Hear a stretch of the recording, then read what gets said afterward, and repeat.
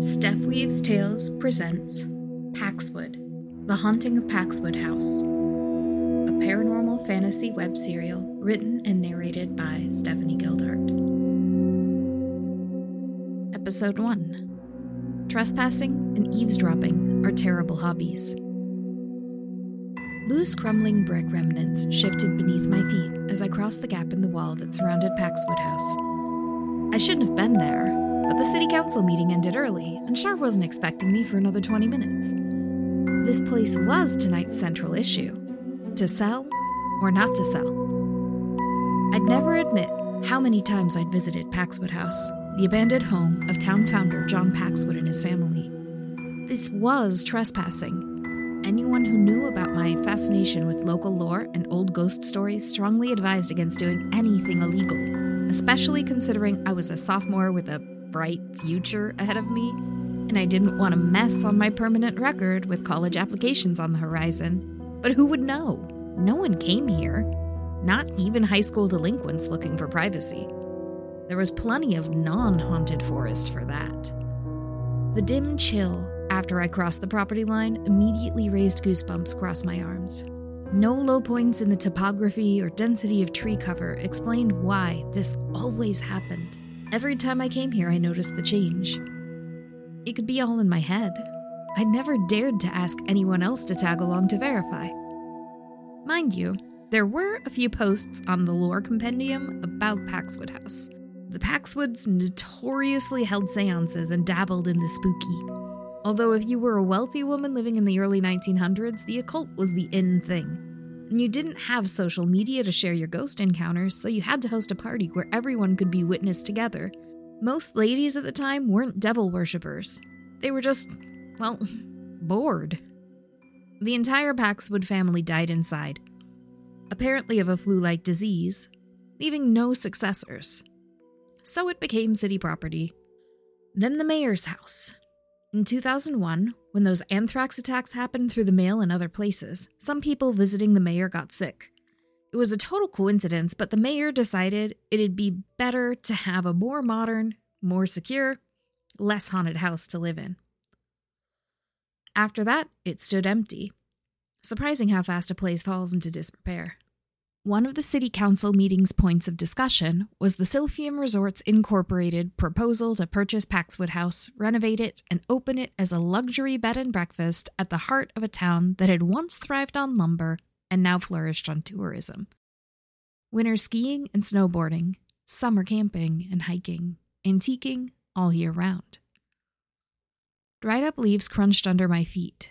It hadn't rained in at least a week, which was admittedly unusual for Western Washington.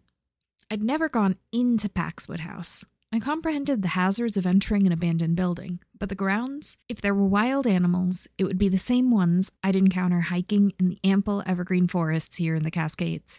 I didn't know why at the time, but Paxwood House called to me. Ever since middle school, I'd ride up here alone on my bike sometimes and go through that same gap in the wall.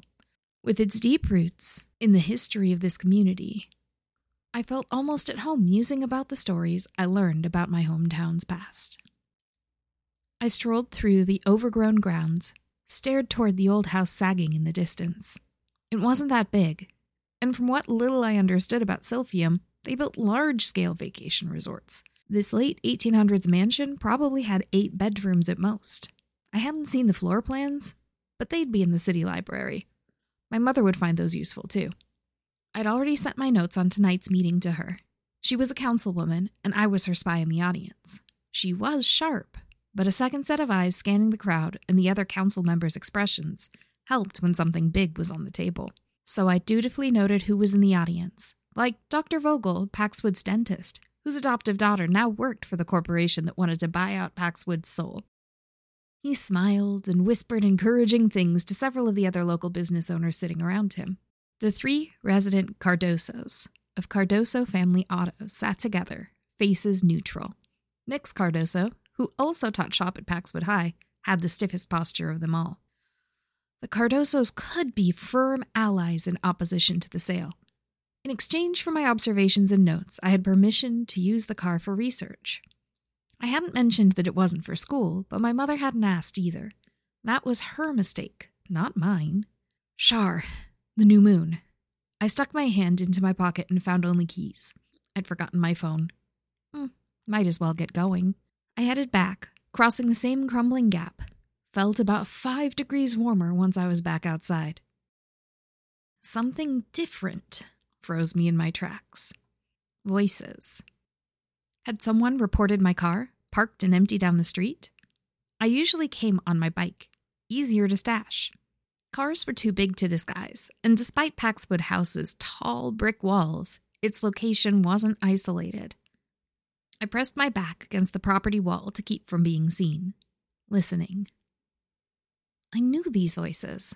I'd been listening to them just 30 minutes before.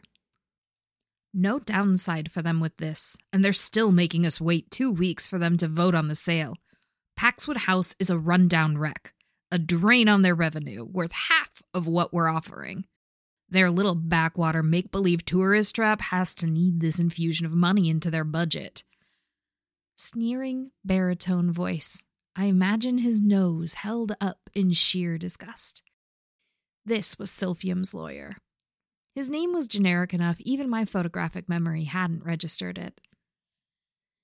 If you're wondering why they're so slow to agree, you can start with the fact that you're calling Paxwood a backwater tourist trap. It is a city, at least technically. That was Tricia Anholtz, former Paxwood resident and the proposed manager who would run Paxwood House Bed and Breakfast on behalf of Silphium, if the council approved the sale. Lawyer man huffed. I need to get out of this forest. The blood donor selection is abysmal, and the evergreen sap smell gets into everything. I don't want that in my mouth. My mind whirred. How would blood donors relate to his mouth? Blood transfusions happened by needle. Well, unless he was a vampire, but they weren't real. Sure, I treasured Paxwood's lore. I investigated ghosts and fairies and other impossibilities. I wanted actual proof that magic existed. But these were stories, experiences. They lived in a space between true and false. Like Santa Claus and the Easter Bunny, they made the world more interesting. So no, I'd misheard him, or misunderstood what he was saying. There was no way that an honest-to-goodness vampire went through all the steps necessary to become a barred lawyer in Washington state, considering the amount of daylight activity involved, even with all the cloudy days. If such a lawyer existed, they would not be standing outside a decrepit Victorian mansion in the Northern Cascades talking about real estate. How could any paranormal being be that boring? We've made our proposal, and it's not like there are any other offers on the table. Anholtz pressed on. We can count on Vogel to persuade local business owners, to put pressure on council members. We'll do a bit of special persuasion if it comes to that. If we knew what we were looking for, things would be different. We need full access without prying eyes. What did that even mean? Had the Paxwoods or a former mayor hidden some secret treasure? If true, it would be some juicy local lore. Hoping the two would just wrap up their conversation and leave, I stayed still, but... I hear something, said the lawyer. Where? Time to move. My best guess from their volume and direction was they were standing close to the main entry gate to my right. My car was off to my left. Footsteps on worn pavement started my way. My heart pounded, adrenaline flooding my system, instinct screaming that it would be a terrible idea to get caught. I darted out from my unplanned hiding place pressed against the brick property wall, dashed like it was a physical fitness testing day across the road to my car, fumbling with the key fob in my pocket. No horror movie damsel moment for me tonight. The car beeped, its lights flashing. I slipped into the driver's seat, turned over the ignition, and ignored the sounds of Miss Anholtz and her lawyer shouting after me as I peeled away. In my rearview mirror, I could see each of their cars, so they'd driven separately to meet here? One of these days, trespassing and eavesdropping would catch up to me.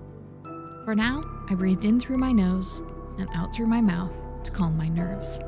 The dashboard clock read 9:10 p.m. 10 minutes fast as always, but Char was waiting all the same. The thought of a secret treasure hidden by the town founders tempted me to cancel. Char would understand. but new moons only happened once a month, and I didn't want to wait. Plus, tonight presented the perfect chance to say something. Finally. Well, maybe? Thank you, listeners, for tuning in. Paxwood, Book 1, The Haunting of Paxwood House, is written and narrated by Stephanie Gildart. That's me. Theme music composed by Human Nature. Visit paxwoodtales.com to read the story as it unfolds. Want to read over my shoulder while I write what's next? Catch me live on Twitch for laid-back virtual write-ins and crafting. If you like the story and you want more, like, review, comment, subscribe, and if you're feeling particularly entangled, buy me a skein of yarn on Ko-fi. Kerry's paranormal tip of the day. If you experience a sudden temperature change, chances are there's a natural explanation for it, but just in case there are ghosts around in the cold, stay on alert for other signs of their presence, like flickering electricity.